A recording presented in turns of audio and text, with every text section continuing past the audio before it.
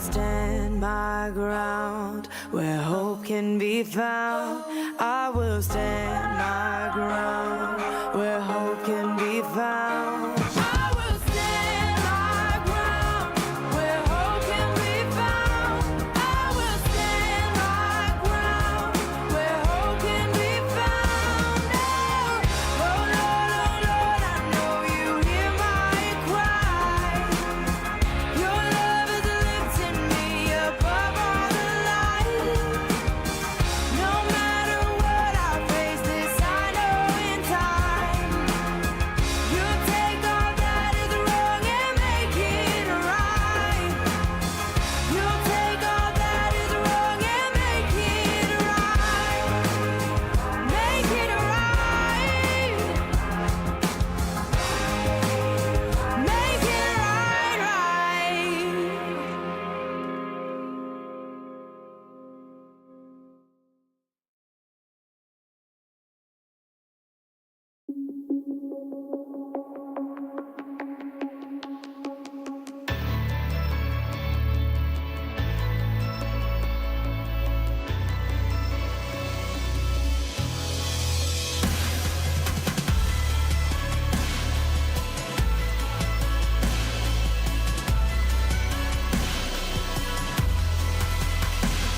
Oh, I've heard 1,000 stories of what they think you're like, but I've heard the tender whisper of love in the dead of night, and you tell me that you're pleased and that I'm never alone. You're a good, good father. It's who you are. It's who you are. It's who you are, and I'm loved by you.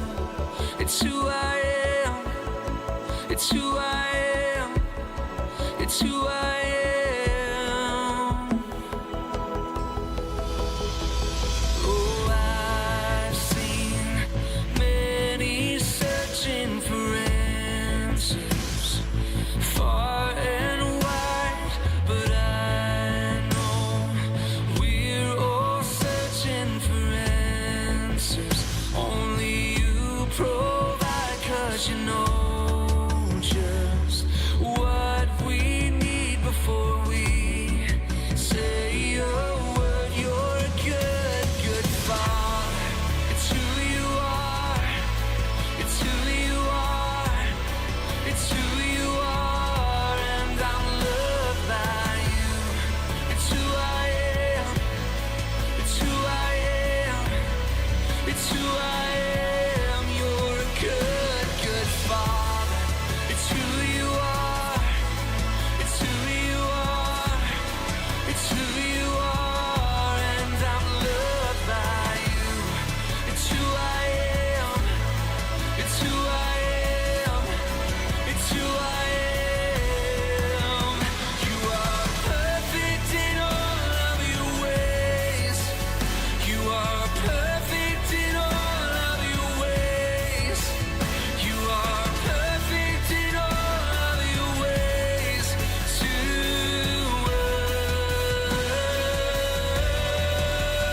you are perfect in all of your ways. So perfect in all of your ways. You are perfect in all of your ways to us.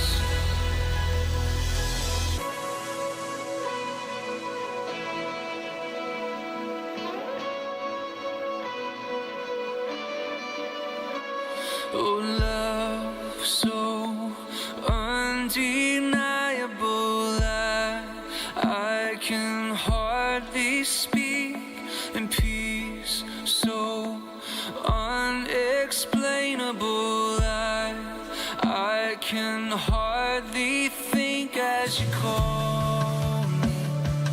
Deeper still, yes, you call me. Deeper still, oh, you call me.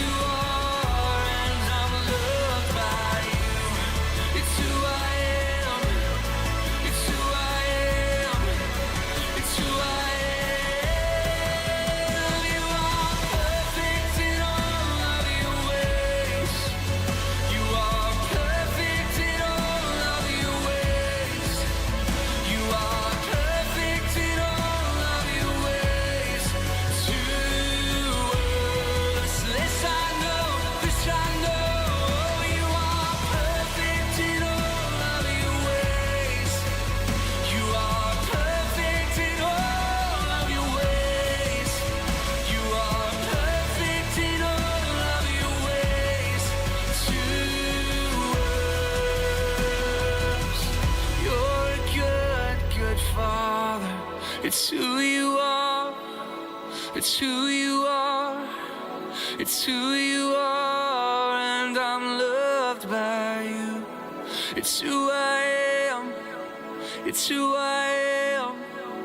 It's who I am.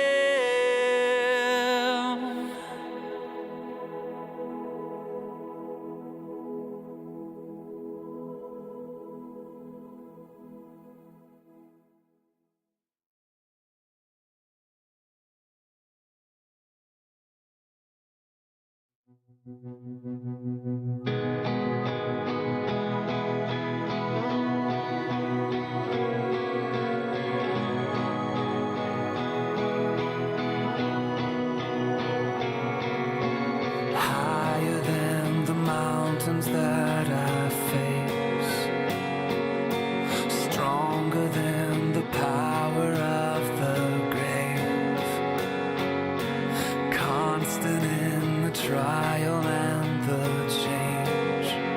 This one thing remains. This one thing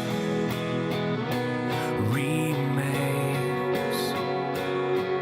Your love never fails and never gives up and never runs out on me. Your love never fails and never gives up and never runs out on me.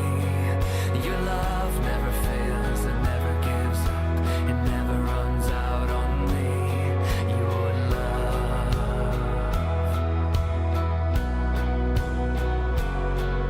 And on and on and on and on it goes. Yes, it overwhelms and satisfies my soul. And I'll never ever have to be afraid, 'cause this one thing remains.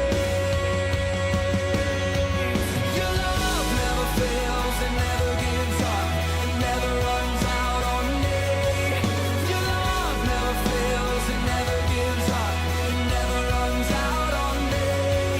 Your love never fails and never gives up and never runs out on me. Your love.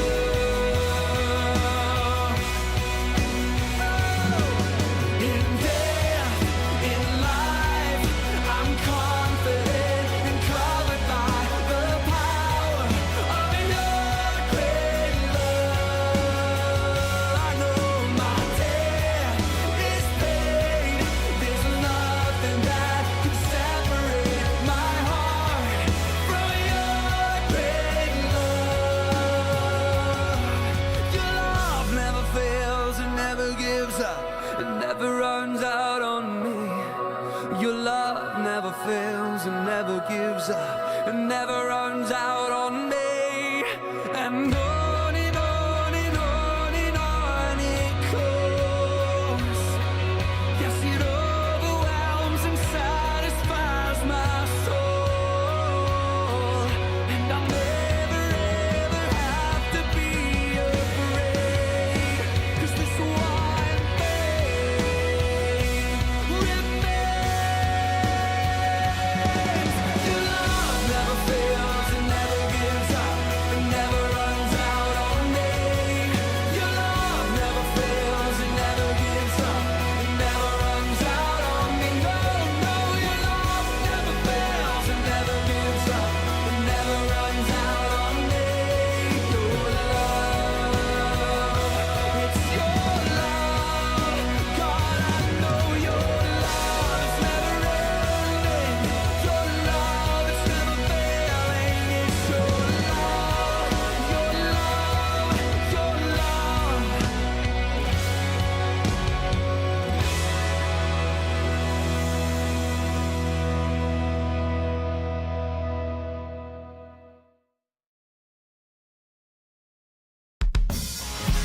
Let me hear the worshipers. Where's all of my praises? I want everybody around the world to put your hands together, because all the praise belongs to God. Here we go. It's who I got. Every word of worship.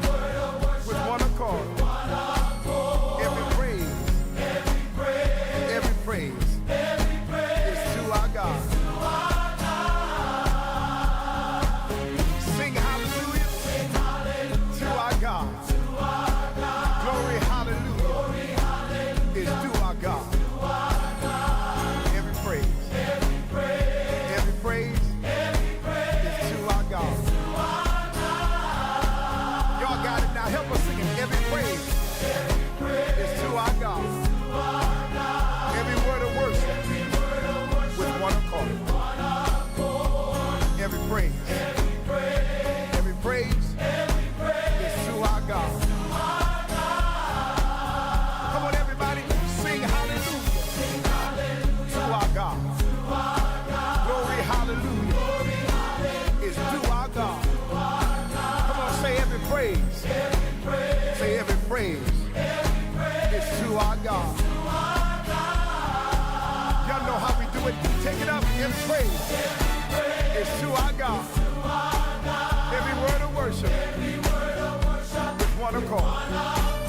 Come on, say every praise. Every praise is to our God. I want everybody all over the world to sing hallelujah to our God. Glory, hallelujah is to our God. Every praise is to our God. Let's take it up one more time. Every praise. Come on, everybody. Every word of worship with one accord. Every praise is to our God. I don't care how you're feeling right now. Sing hallelujah to our God. Glory, hallelujah. Every praise is to our God. Hey, this is what I love. God, my Savior. God, my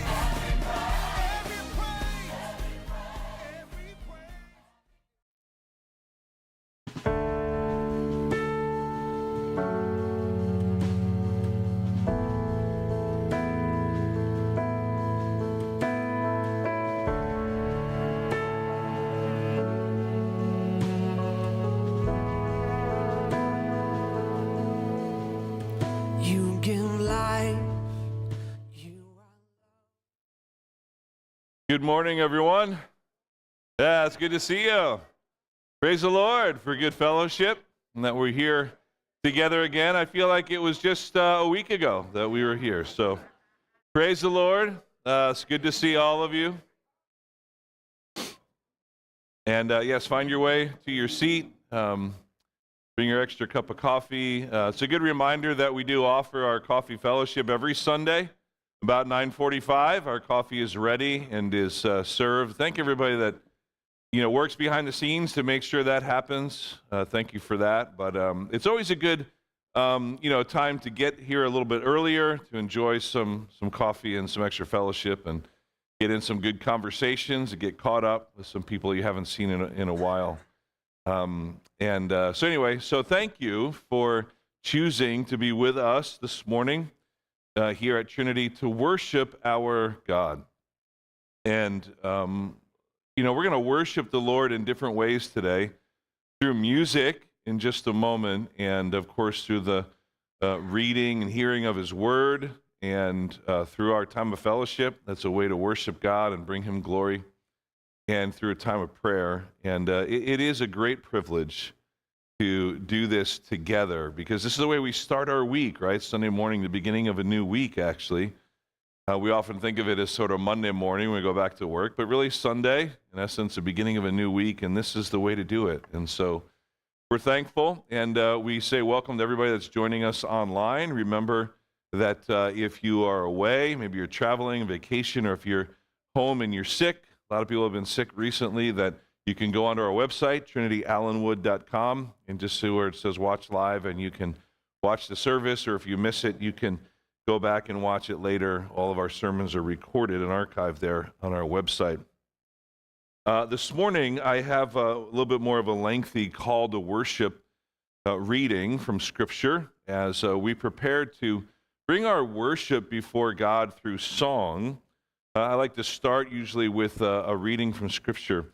This is from the end of the book of Joshua. So again, from the Old Testament. If you remember, Joshua was sort of Moses' right-hand man, and along with Aaron and others. And Joshua was the one who was able to take that second generation of the Hebrews into the Promised Land, because Moses and that first generation that came out of Egypt were disobedient, were wandering in the desert, but Moses then dies, and Joshua takes up that mantle. And now, at the end of the book of Joshua, we see Joshua preparing to die and go to be with the Lord, and he is giving one last reminder to the people of Israel about God's goodness and how they are to reaffirm the covenant that they have with God, that they are to be obedient and trusting of Him.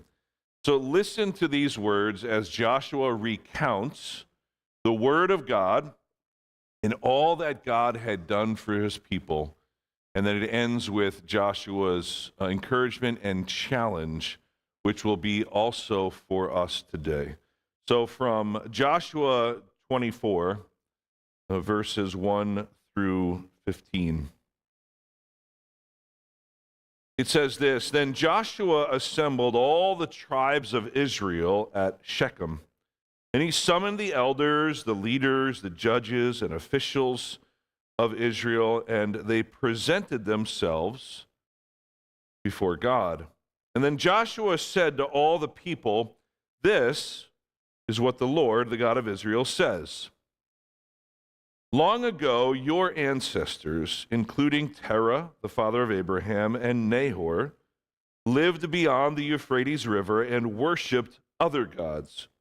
But I took your father Abraham from the land beyond the Euphrates and led him throughout Canaan and gave him many descendants. I gave him Isaac, and to Isaac I gave Jacob and Esau. I assigned the hill country of Seir to Esau, but Jacob and his family went down to Egypt. Then I sent Moses and Aaron, and I afflicted the Egyptians by what I did there, and I brought you out. When I brought your people out of Egypt, you came to the sea, and the Egyptians pursued them with chariots and horsemen as far as the Red Sea. But they cried to the Lord for help, and he put darkness between you and the Egyptians. He brought the sea over them and covered them. You saw with your own eyes what I did to the Egyptians. Then you lived in the wilderness for a long time. I brought you to the land of the Amorites who lived east of the Jordan. They fought against you, but I gave them into your hands. I destroyed them from before you, and you took possession of their land. When Balak, the son of Zippor, the king of Moab, prepared to fight against Israel, he sent for Balaam, son of Beor, to put a curse on you, but I would not listen to Balaam. So he blessed you again and again, and I delivered you out of his hand. Then you crossed the Jordan and came to Jericho. The citizens of Jericho fought against you, as did also the Amorites, the Perizzites, the Canaanites, the Hittites, the Girgashites, the Hivites, and the Jebusites, but I gave them into your hands. I sent the hornet ahead of you, who drove them out before you. Also, the 2 Amorite kings. You did not do it with your own sword and bow. So I gave you a land on which you did not toil, and cities you did not build, and you live in them and eat from vineyards and olive groves that you did not plant. Now, fear the Lord and serve him with all faithfulness. Joshua says, throw away the gods of your ancestors, that the gods your ancestors worshipped beyond the Euphrates River and in Egypt, and serve the Lord. But if serving the Lord seems undesirable to you, then choose for yourselves this day whom you will serve, whether the gods your ancestors served beyond the Euphrates, or the gods of the Amorites, in whose land you are living.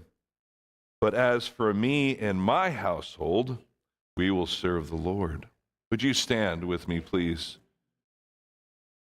What an amazing reminder of all that God had done for his people. And yet, time and again, they chose to worship other gods. Church, we are called here this morning to worship the one true God, the God of the Bible, the God of Abraham, Isaac, and Jacob, the God who did all of these things for his people. Let us today choose in this house, in this place, to serve our Lord. Father God, we thank you for this powerful reminder of your goodness and of your grace. Lord, we recognize this morning that we live in places that we did not build of our own. We gather in vineyards and olive groves that perhaps we did not plant. God, it reminds us that you provide everything that we have. All good gifts are from you, from heaven above. So we now worship you, Lord, through song in response to your goodness and your grace, and may this time be sweet to your ear. And God, know from the depths of our hearts, we say thank you. Thank you for being a God who is good to us. God, you give us all that we need, all that we need. And so we say thank you in the name of Jesus. Amen. Church, let's worship him together. The rock, water in the stone, manna on the ground, no matter where I go. I don't need to worry now that I know everything I need you got. There's honey in the rock. Praying for a miracle, thirsty for the living word. Only you can satisfy. Sweetness at the mercy seat. Now I've tasted, it's not hard to see. Only you can satisfy. There's honey in the rock. There's honey in the rock. There's honey in the rock. There's honey in the rock. Yeah. Freedom where the spirit bounding in the wilderness.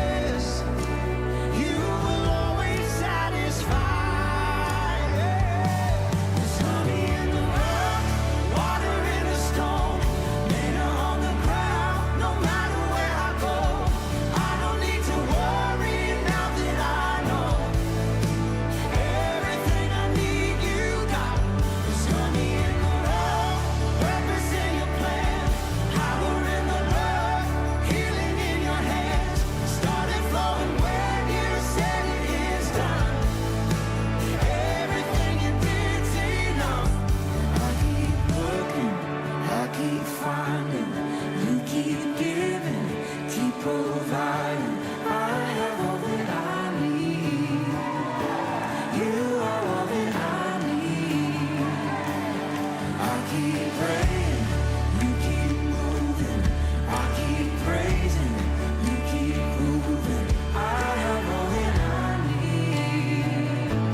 You are all that I need. I keep loving, I keep finding. You keep giving, keep providing. I have all that I need. You are all that I need. I keep praying, you keep moving. I keep praising, you keep proving. I have all that I need. You are all that I need. I have all that I need. You are all that I need. There's honey in the rock, water in the stone, manna on the ground, no matter where I go. I don't need to worry now that I know everything I need you got. There's honey in the rock, purpose in your plan, power in the blood, healing in your hands. Started flowing when you said it is done. Jesus, Jesus, who you are is enough. There's honey in the rock. Ooh, there's honey in the rock. There's honey in the rock. There's honey in the rock. Oh, how sweet it is to trust in you, Jesus. Oh, how sweet it is to trust in you, Jesus. Oh, how sweet it is to trust in you, Jesus.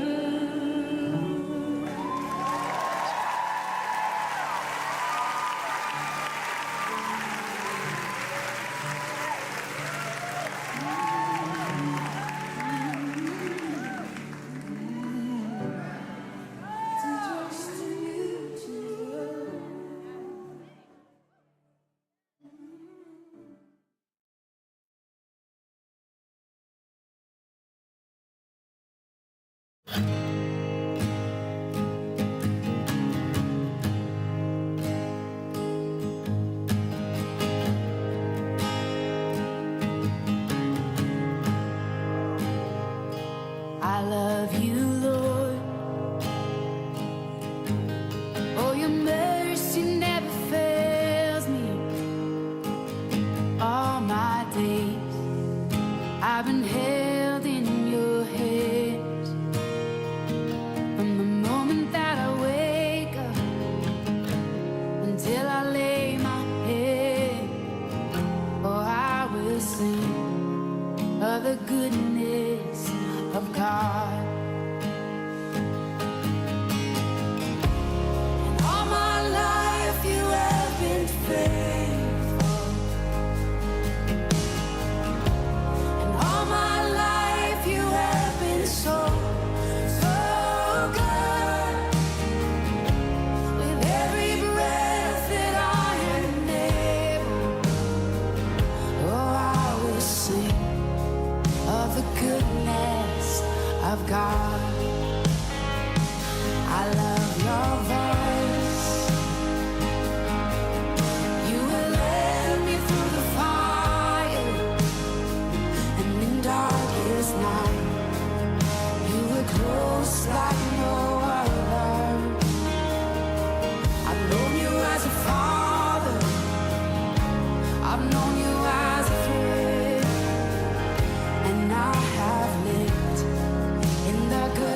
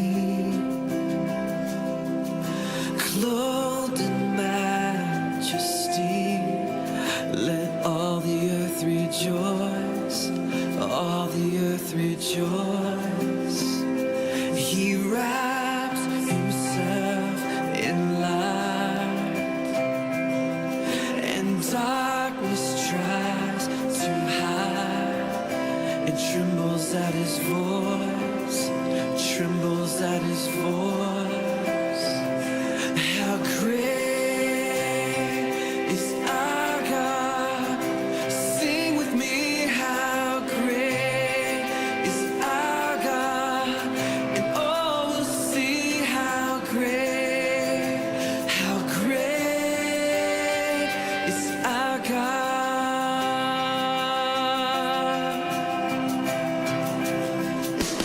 Age to age he stands, and time is in his hands. Beginning and the end, beginning and the end. The Godhead, three in one. Father, Spirit, Son. The Lion and the Lamb, the Lion and the Lamb. How great is our God. Sing with me, how great is our God. And all will see how great is our God. The name above all names. Come on. You're the name above all names. You are worthy of all praise. My heart will sing how great is our God.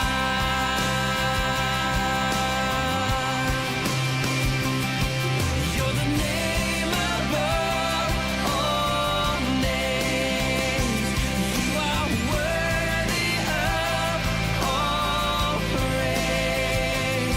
And my heart will sing how great is our God.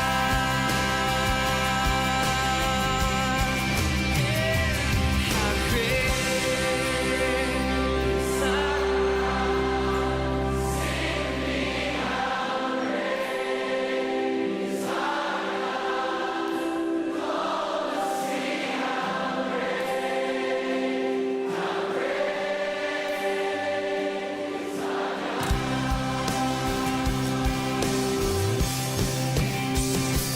How great is our God. Sing with me, how great is our God. And all will see how great is our God.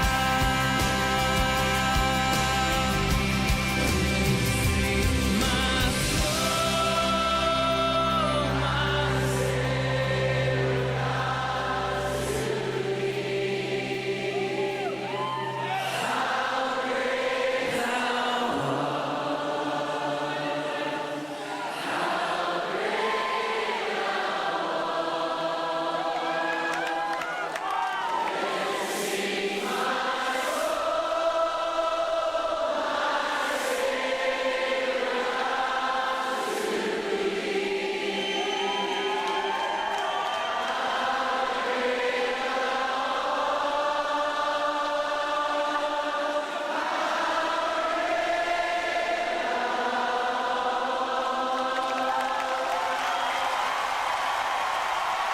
Lord. Oh, Father, what a privilege to be in your presence, a holy and righteous God. We know it's only because of Jesus. Father, that's why we sing about him and we sing to him this morning, because he has opened a way for us to be back in right relationship with you, our God and our Maker. Thank you, Lord, for a privileged and powerful time of worship. God, of just being reminded of how good you are and how great you are, our God and our King. You deserve all the glory. And thank you, Lord, for this time. God, may we continue to lift you up in worship, to sing praises to you. And Father, you deserve it all. We pray in the name of Jesus. Amen. God is good. Amen. Amen. Take all the time. Take a moment to say good morning to somebody next to you. Hallelujah.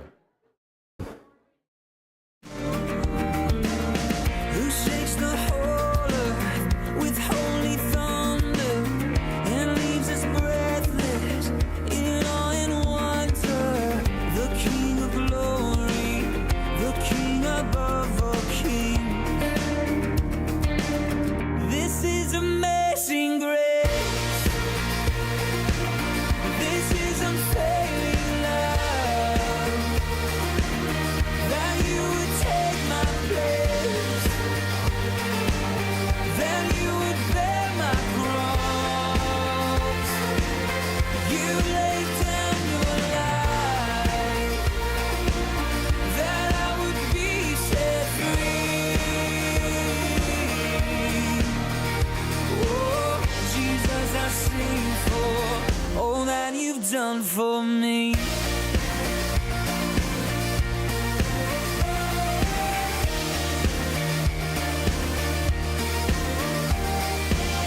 Who brings our chaos back into order? Who makes the orphan a son and daughter? The King of glory, the King of glory, who rules the nations with truth and justice, shines like the sun in all of its brilliance. The King of glory, the King above all kings. Yeah, this is amazing grace. This is unfailing love. That you would take my place. That you would bear my cross. You laid down your life. That I would be set free. Oh, Jesus, I sing for all that you've done for me. Worthy is the Lamb who was slain. Worthy is the King who conquered the grave. Worthy is the Lamb who was slain. Worthy is the King. All right. Praise the Lord. We can find our way back to our seats. Hallelujah. Good to see the kids make their way down to their classes, and we thank God for our next generation. And we're grateful for the ministry that we have to be able to teach them the Word of God. So praise the Lord for a great time of powerful worship. Amen. It's so good. It's so good to see great fellowship, especially after a good time of worship. And we'll continue to focus this morning on that presence, the presence of being in the presence of a holy God. And hallelujah. Sometimes you have those times in worship, you just want to keep singing, you know? You just want to keep singing and praising God. And so, but as we open His Word together, you know, that's, of course, as I mentioned, another way that we bring worship to Him, and in that continued spirit and attitude of worship. Just have one announcement this morning before we dive into God's Word. Just a reminder that next Sunday, right after our service, is our annual business meeting. And these meetings are important because we go over things like the budget, and we talk about the expenses, and we be transparent about everything. And so we want to make sure that we go over that. If you're a member and you're here, you get to vote on that budget, the proposed budget for the new year.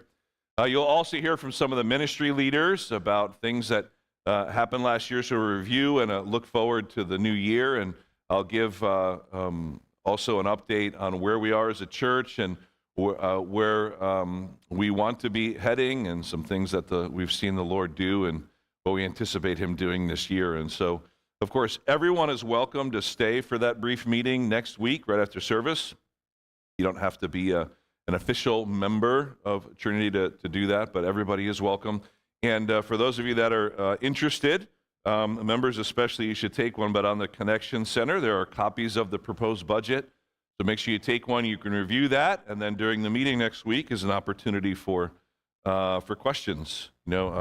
So make sure you keep that on your calendar and plan to stay. So we're going to do a message today. It's not in our series in Matthew. We're going to just take a brief diversion today from that. I'll explain why in a minute. I see a lot of red around. There's no Chiefs jerseys, and there's no 49ers jerseys. Of course, they're not from around here, but it's quite interesting, right? Because today is Super Bowl Sunday, so there's always a lot made of that. And it can be an exciting time, gatherings and everything. And my wife Claudia posted something this morning online, something that she found, and it said, you should be excited about church this morning as you are about the Super Bowl.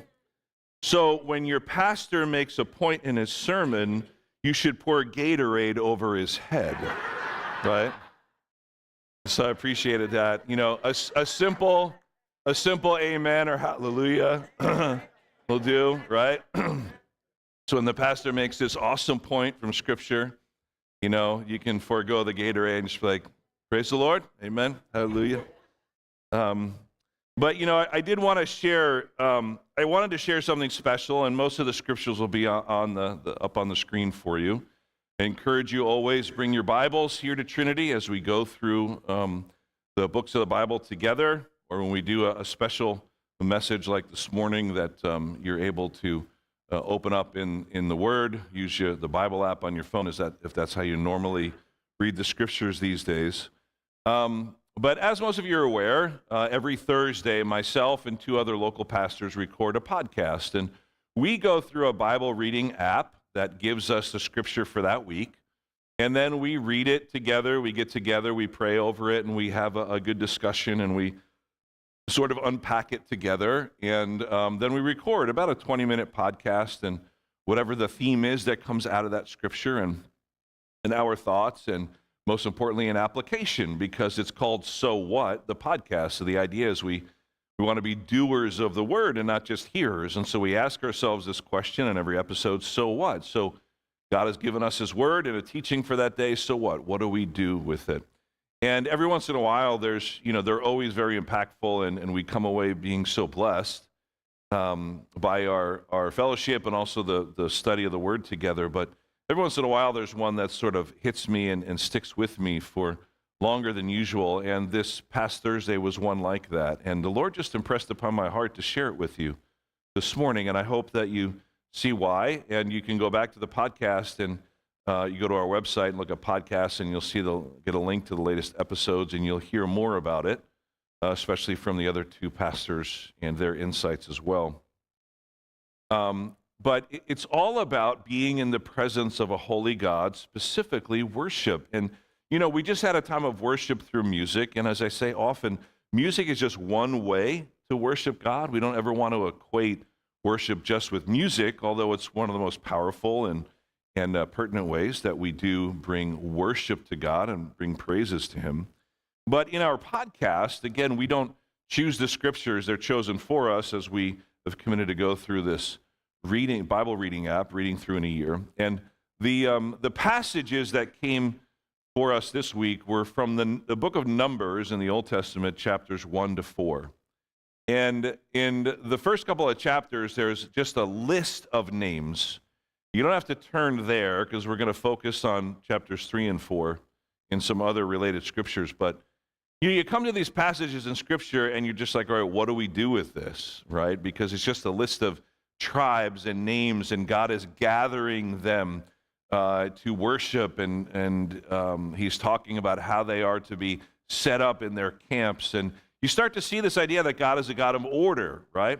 And then in chapters 3 and 4, he starts to give us an idea about how to worship him. And so he sets aside this tribe, the tribe of Levi, the Levites, the relatives and descendants of Aaron, Moses' brother, to be the ones that are set aside to do the service in the tabernacle, later to become the temple, the sanctuary for the Lord. And these are the people that would become the priests and those who work in the temple and to get the sacrifices ready. And you know, there's other chapters, especially in Leviticus, that talk about all the garments they're to wear, and it's very specific about the types of fabric and the colors and when they're supposed to enter into God's presence, and very, very detailed descriptions about the sacrifices and what kind and how to offer them. And I think some of you've read through that and you get the idea, but it's so interesting to see how detailed, and this is part of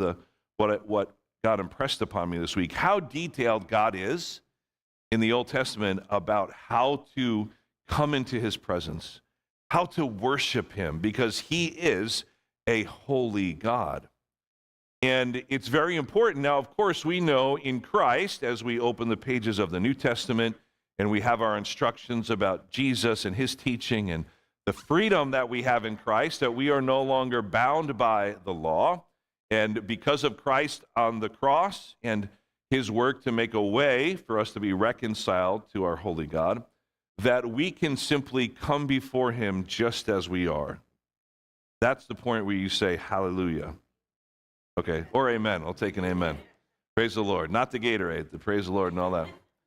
And we're so very thankful for what Jesus did because, again, this idea that us fallible human beings whom God created and loves, that we can come into his presence, and he is a perfect and righteous and holy God in all of his majesty and splendor, and we get to be with him anytime we want.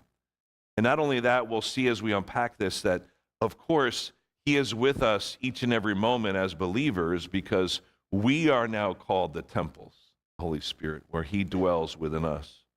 And so I want to read a couple of passages again and share some other thoughts just about how this was impressed upon me this week and why I think it's kind of stuck around longer than it might usually do. I want you to listen to this first. It'll be up on the screen. This is from Numbers 3, verses 1 to 4. This is how this chapter starts as we get into the Levites. Again, God setting aside the Levites, not getting their own sort of plot of land because all the other tribes did, but the Levites were set apart, set aside to be those that would help lead in worship and all that was involved, right?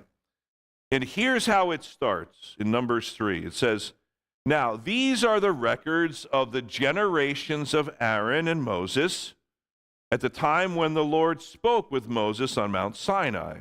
Okay? "These are the names of the sons of Aaron, Nadab the firstborn, and Abihu, Eleazar, and Ithamar.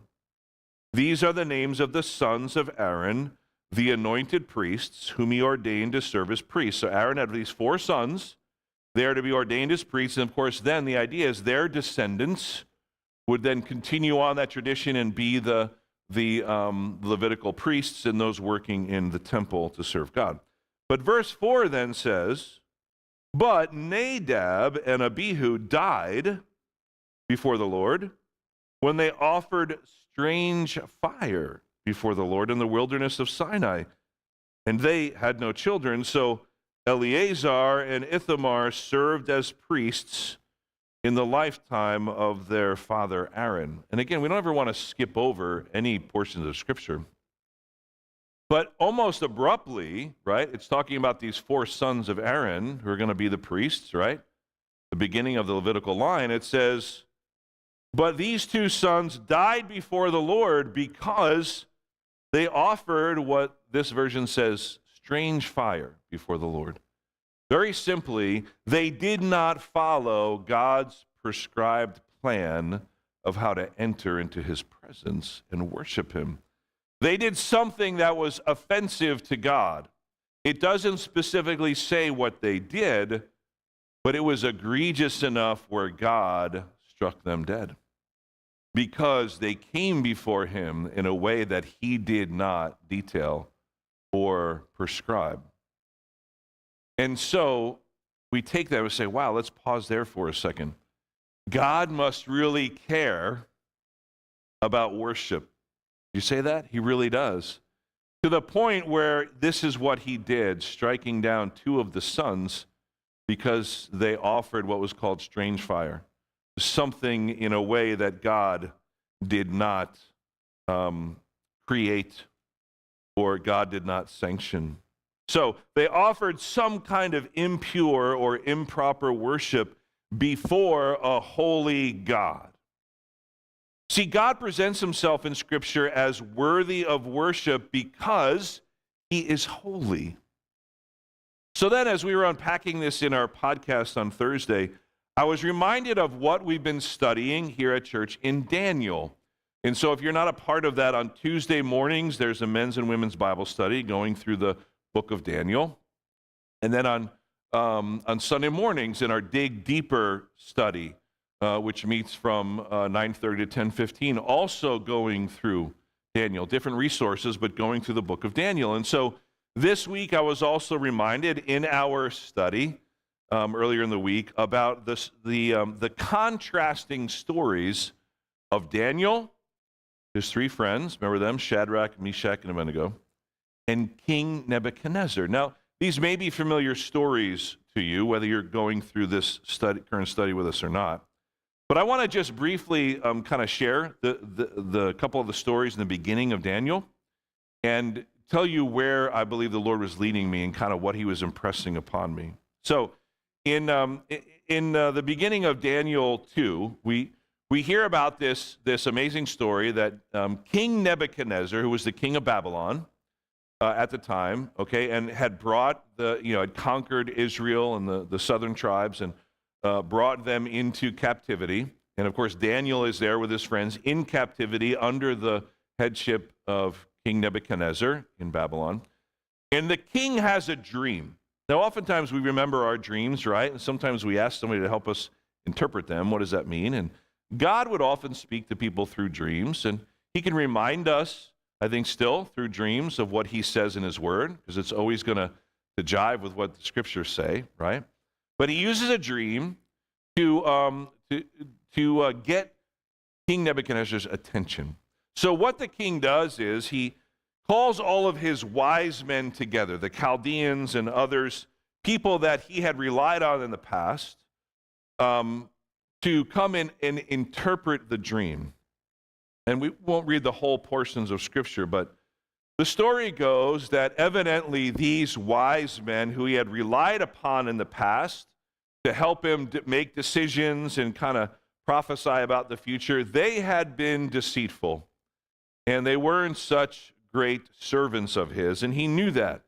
So he calls them together and he challenges them, and instead of just asking them to interpret the dream like he normally would, he says, I don't only want you to interpret the dream, O wise men, but I want you to tell me what the actual dream is. So you can imagine their response. They're just like, there's no way. Like, there's nobody on earth that could do that, king. But of course they say, oh, king, you are worthy, right? But of course, nobody can do this.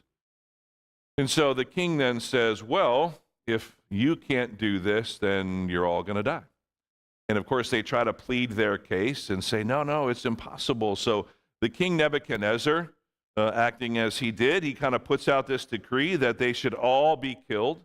But see, that would have included Daniel and his friends, because they were being trained in sort of this group of wise men to be just that, to be sort of advisors to the King Nebuchadnezzar. And so he puts out this edict, but Daniel gets word of it, and Daniel tells one of the chief guards basically like, hey, give me some time. I can do this. Tell the king, like, I'd like to have an audience with him because I can do this. I can interpret it and tell him what the dream is. And so Daniel goes before God and he prays, God, would you help me to do this? And God does. God reveals to him the actual dream and the interpretation. So Daniel gets the audience, comes before God, before King Nebuchadnezzar, and he tells him the actual dream. Of course, everybody is stunned. And then he tells him the interpretation. And so here is part of that passage, right? So here is the actual dream, okay, that King Nebuchadnezzar had, and Daniel is relaying it to him. Remember, the king didn't say what it was. He wanted somebody to do it for him to prove that they were actually wise, right? And they could trust him. So here's what it says, Daniel 2:31-35. It says, you, O king, this is Daniel talking to the king, you, O king, were looking, and behold, right? He's describing his dream. There was a single great statue, and that statue, which was large and of extraordinary splendor, was standing in front of you, and its appearance was awesome. The head of that statue was made of fine gold, its breast and its arms of silver, its belly and its thighs were made of bronze, its legs of iron, its feet partly of iron and partly of clay. And then you continued looking until a stone was cut out without hands, and it struck the statue on its feet of iron and clay and crushed them. Then the iron, the clay, the bronze, the silver, and the gold were crushed all at the same time and became like chaff from the summer threshing floor. And the wind carried them away so that not a trace of them was found. But stone that struck the statue became a great mountain and filled the whole earth. That was the king's dream. And so Daniel, of course, correctly, because God gave it to him, Daniel correctly described the dream. And of course, the king was amazed. And then he goes on, I won't share all of it, but he goes on to interpret it. And he's basically saying, look, king, like, this is you and all the kingdoms of power that will come after you, and what their fate will be. Okay, and there's a lot of prophetic significance in this, so I suggest you do your own study in Daniel 2 and Daniel 3 and look at the significance for us today in our near future, I believe, of how this dream and its interpretation will play out. But yet, from history, we know, and Daniel kind of unpacks this, right, that, of course, the head of gold was Nebuchadnezzar and the kingdom of Babylon. And so gold, of all of these precious metals, was the most expensive, right, and the finest, the head of gold. So, Nebuchadnezzar would be like, okay, I like that. I'm the head of gold on this statue. So that would be Babylon. But then the next part, silver, would have represented the Persian Empire that eventually would defeat Babylon. Of course, the king didn't like that idea.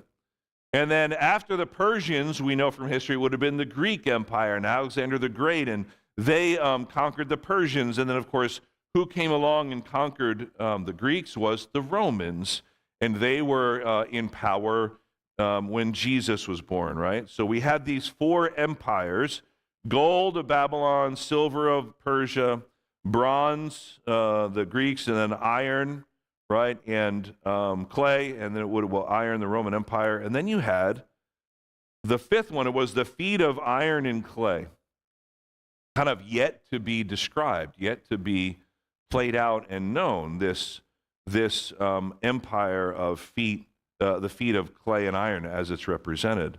But then it says something so interesting as he's relaying the dream.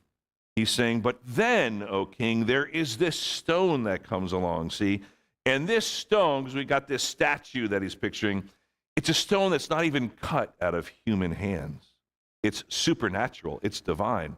And it comes along and it strikes at the feet of iron and clay, whatever that kingdom will be in the future, and it crumbles, and he says all the other ones come crashing down until all that's left is that one, because that stone will become a great mountain and will fill the whole earth. In so much prophecy that we can't get into this morning, but hallelujah, we see that God's plan will come to fruition. And we know that Jesus, of course, I believe, is that stone. And he's called elsewhere in Matthew 21:44. Jesus says, he who falls on this stone will be broken to pieces, but he on whom it falls will be crushed. There's other references to him as the stone. So Daniel tells the dream and the interpretation, right? That's the story. But then look at, and this is why I bring it all up, look at the king's response. Then King Nebuchadnezzar fell on his face and did homage to Daniel and gave orders to present to him an offering and fragrant incense. And the king answered Daniel and said, surely your God is a God of gods and a Lord of kings and a revealer of mysteries, since you have been able to reveal this mystery. Then the king promoted Daniel and gave him many great gifts, and he made him ruler over the whole province of Babylon and chief prefect over all the wise men of Babylon. So what does King Nebuchadnezzar do? He says, wow, your God is truly a God, and he gave you this interpretation. Let's praise that God. Let's worship that God. He has this incredible experience that draws him to the greatness of God. See? Because God had worked this miracle in his eyes, this God of Daniel. And so he recognizes it, the power of Daniel's God. And he says, we're going to praise him. And he even then praises Daniel and makes him, ruler over all of Babylon. What a reaction, right, to this amazing thing that God did through Daniel. Wow, he must be a God of gods and a Lord of kings. And see, the king is caught up in this amazing experience, right? And sometimes I think we get that way too in the way we worship God. we're looking for that next amazing experience, right? Do you ever leave church and just say, wow, I didn't feel God today. I didn't experience God today. Just keep that in mind as we go further. So, look at what happens next. So this is how chapter 2 ends. The king is enthralled. He's on high. He's like, oh, this God is amazing, right? But look at how chapter 3 starts. Nothing in between. But look at what it says in Daniel 3. So Nebuchadnezzar the king made an image of gold, the height of which was 60 cubits and its width 6 cubits. He set it up on the plain of Dura in the province of Babylon. So the king goes from worshiping this God, he's amazing, and all of a sudden he's back to being the narcissist that he was, and he decides to build this huge statue in the desert for everybody to see. It's like 9 feet wide and 90 feet tall.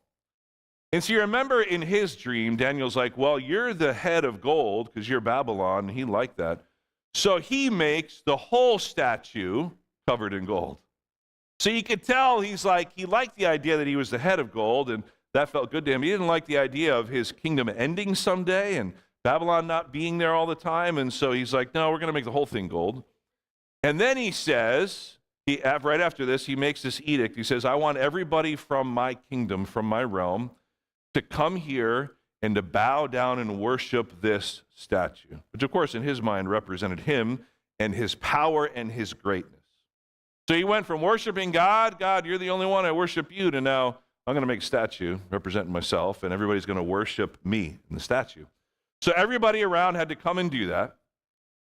But of course there were these Chaldeans, part of that wise group that were about to be killed, right? Because they couldn't interpret the dream or tell what it was.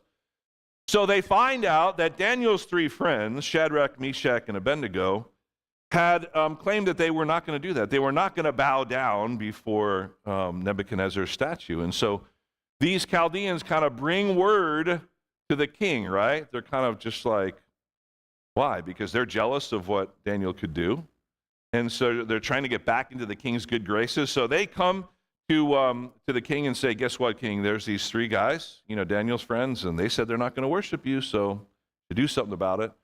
So he's infuriated, of course, and so he sends for them, and they come before him, and he says, oh, I heard you weren't going to bow down. They said, that's right, king. And so he gives them one more chance, because his decree was, when you hear the music play, this huge orchestra, not just like a trumpet sound, but he had all the musicians come. When you hear all the musicians start playing, everybody bows down. He says, you're going to do this too? And they said, no.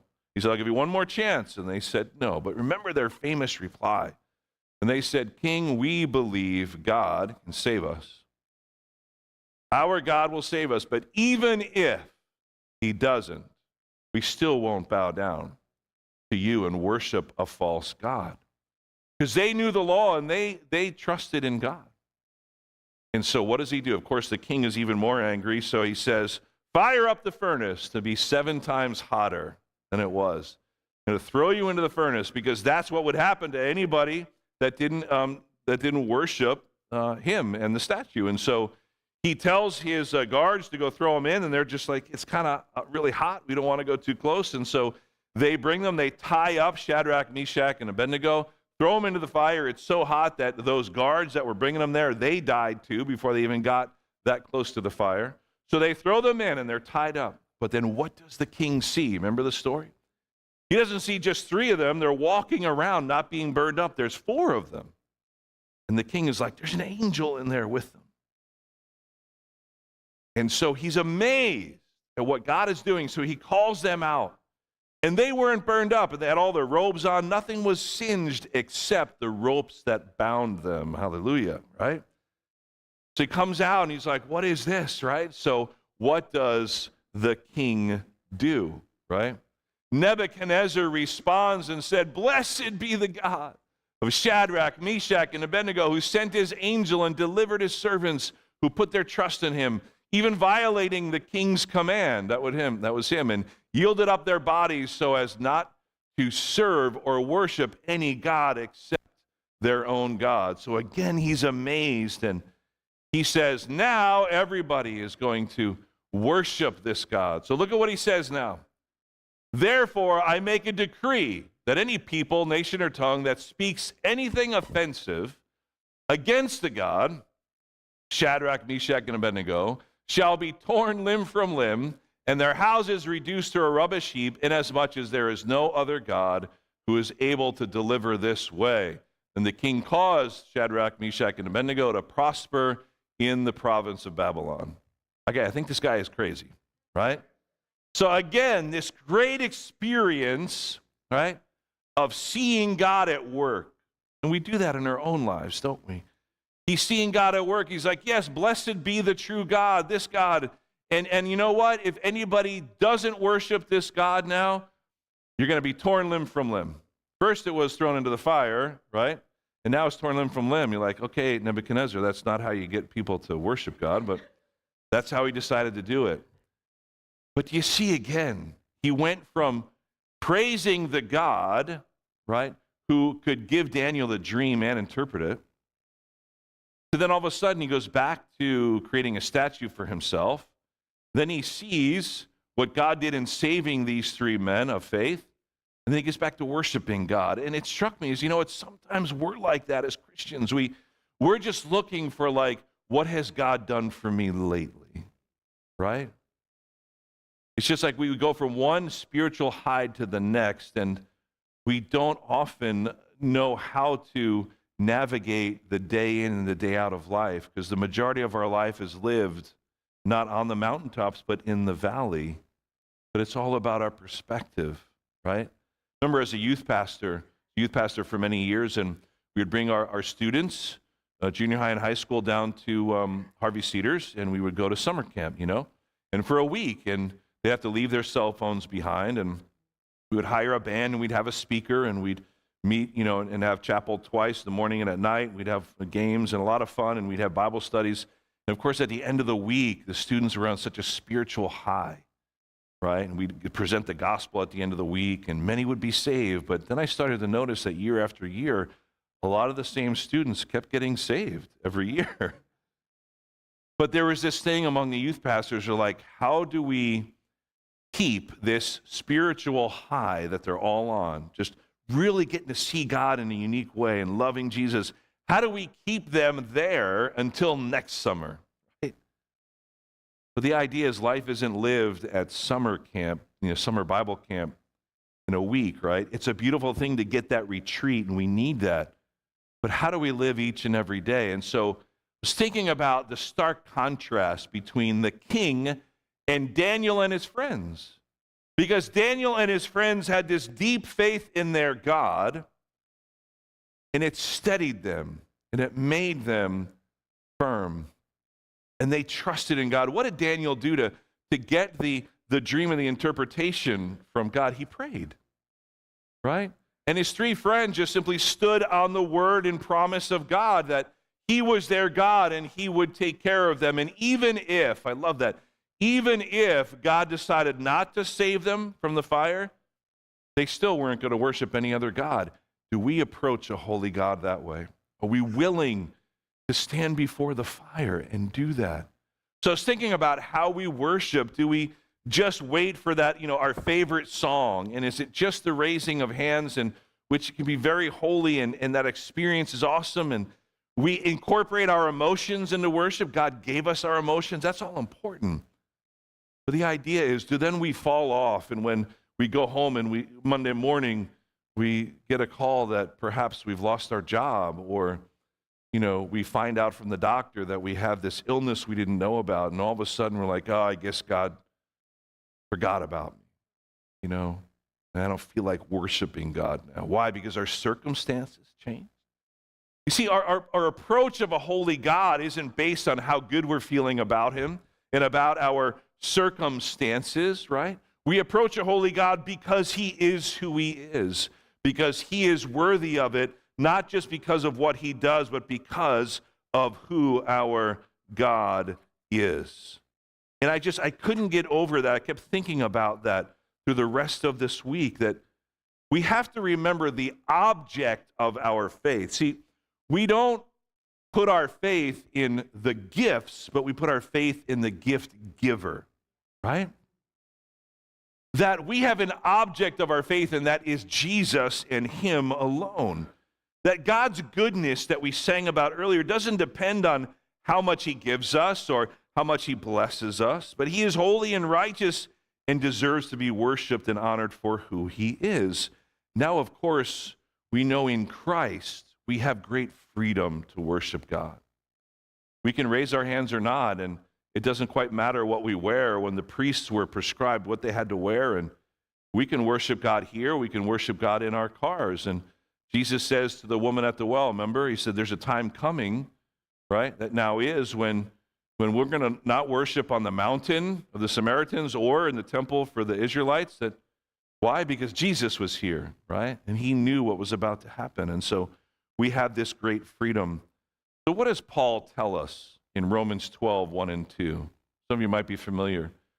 Paul says in Romans 12, therefore, I urge you, brethren, by the mercies of God, to present your bodies as a living and holy sacrifice, acceptable to God, which is your spiritual service of worship. So, see, it says therefore, right? You always want to know what the therefore is there for. And so the first 11 chapters of Romans, he's talking about the goodness of God, the grace of God, the mercies of God to us as believers in Jesus, to the people of Israel, right? Romans 9, 10, and 11 are focused on the people of Israel, past, present, and future promises. And then he says, okay, in Romans 12, it's the application part. If you ever read the letters of Paul, you'll see usually the first part is like theological, like here's what you are to believe and why. And then the other half is application. So he says, therefore, he starts the application part. I urge you then, in view of God's mercies, like everything I just said, present your bodies as a living and holy sacrifice, acceptable to God, because this is your spiritual act of worship. So now he's saying, you don't have to go into a temple, you don't have to wear certain things, right? He says, you present your whole body, not just physically, your whole self. We are to offer ourselves up to worship in God, not just a part of us, not just, the part that feels good or when we're feeling good, but our whole selves all the time, because God is a merciful God. He was merciful to Daniel. He was merciful to Daniel's friends. You notice under the Old Testament, right, the Old Covenant, sacrifices were animals who were slain, who were killed. Their blood was shed. They were burnt. They were burnt offerings under God's description and often separated out into pieces. But now we are called living sacrifices, right? We are to die to self in a spiritual way in Christ, but we present our whole selves as a living sacrifice and a holy sacrifice, which is acceptable to God. See, I go back to where I started. The two sons of Aaron were killed because they offered unacceptable worship to God. Does he still do that? I don't believe so. But nonetheless, God is still God. He is still holy and righteous and worthy of worship. And Paul says this is what it looks like. It's your whole life. Your whole life is to be worshiped, not just on Sunday mornings, right? Not just when you're singing songs, but it's your whole lifestyle, your whole attitude of worship in how you approach God with the great freedom that you have in Jesus. So I want to end our time together reading this longer passage for you. It's not on the screen. You can turn to it in your Bibles and look at it or just listen. But I think this is a great description from the book of Colossians by the Apostle Paul of what it looks like for us in a very practical way to do what he says in Romans 12, is to offer ourselves as a living sacrifice to a holy God who will accept it, all right? Here's what it says in Colossians 3. It's verses 1 to 17. You can listen to it. You can look it up and read along. Colossians chapter 3, verses 1 to 17. Consider these words, church, as the way to bring this message to its conclusion. Consider these words as a practical means of being living and holy sacrifices to God, okay? It says, therefore, if you have been raised up with Christ, Keep seeking the things above, where Christ is, seated at the right hand of God. Set your mind on the things above, not on the things that are on the earth. For you have died, and your life is hidden with Christ in God. When Christ, who is our life, is revealed, then you also will be revealed with him in glory. Therefore, consider the parts of your earthly body as dead to immorality, impurity, passion, evil desire, and greed, which amounts to idolatry. For it is because of these things that the wrath of God will come upon the sons of disobedience. And in them you also once walked when you were living in them, but now you also put them all aside. Anger, wrath, malice, slander, and abusive speech from your mouth. Don't lie to one another, since you laid aside the old self with all its evil practices and have put on the new self, who is being renewed to a true knowledge according to the image of the one who created him. A renewal in which there is no distinction between Greek and Jew, circumcised or uncircumcised, barbarian, Scythian, slave, and free, but Christ is all and in all. So, as those who have been chosen of God, holy and beloved, put on a heart of compassion, kindness, humility, gentleness, and patience, bearing with one another and forgiving each other. Whoever has a complaint against anyone, just as the Lord forgave you, so also should you.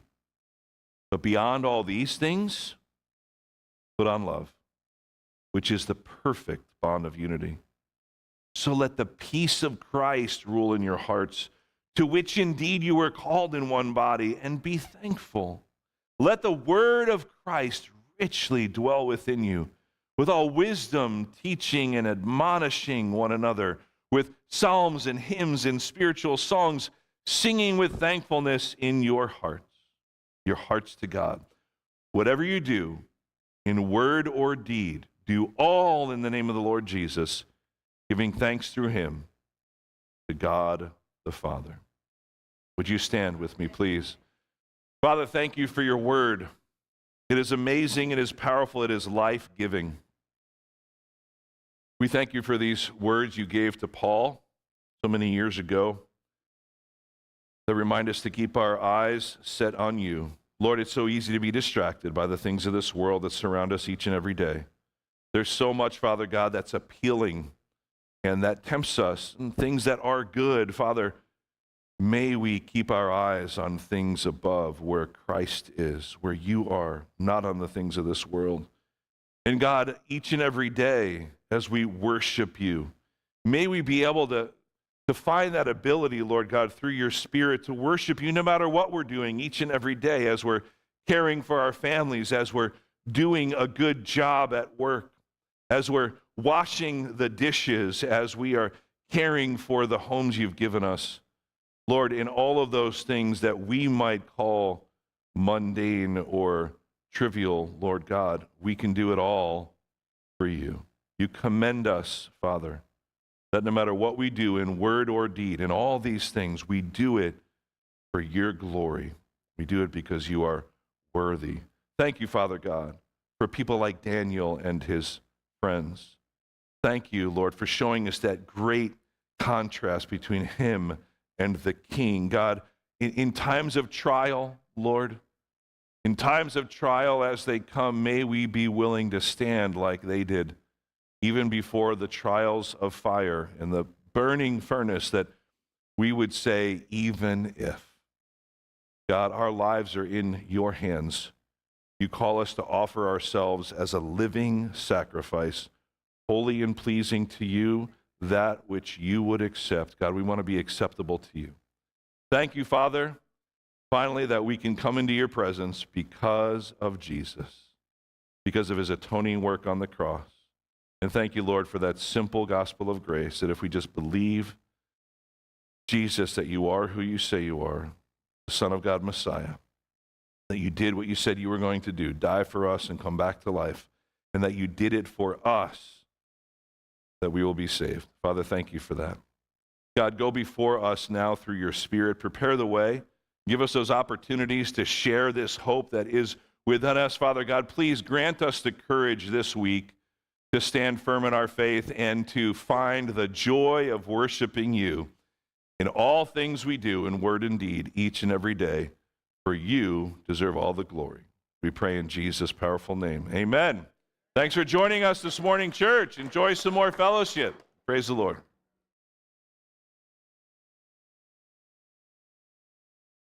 As I came, as I love, and as I God has come to bring us back to Him.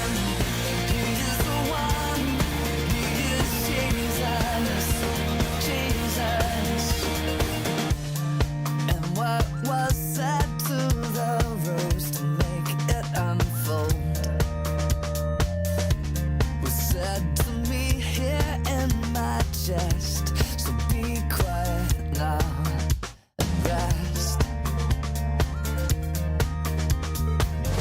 The ocean is growing. The tide has come and here it is. Here is our King, here is our love, here is our God has come to bring us back to Him. He is the one, He is Jesus, and He is our King, He is our love, He is our God has come to bring us back to Him. He is the one, He is Jesus, Jesus, our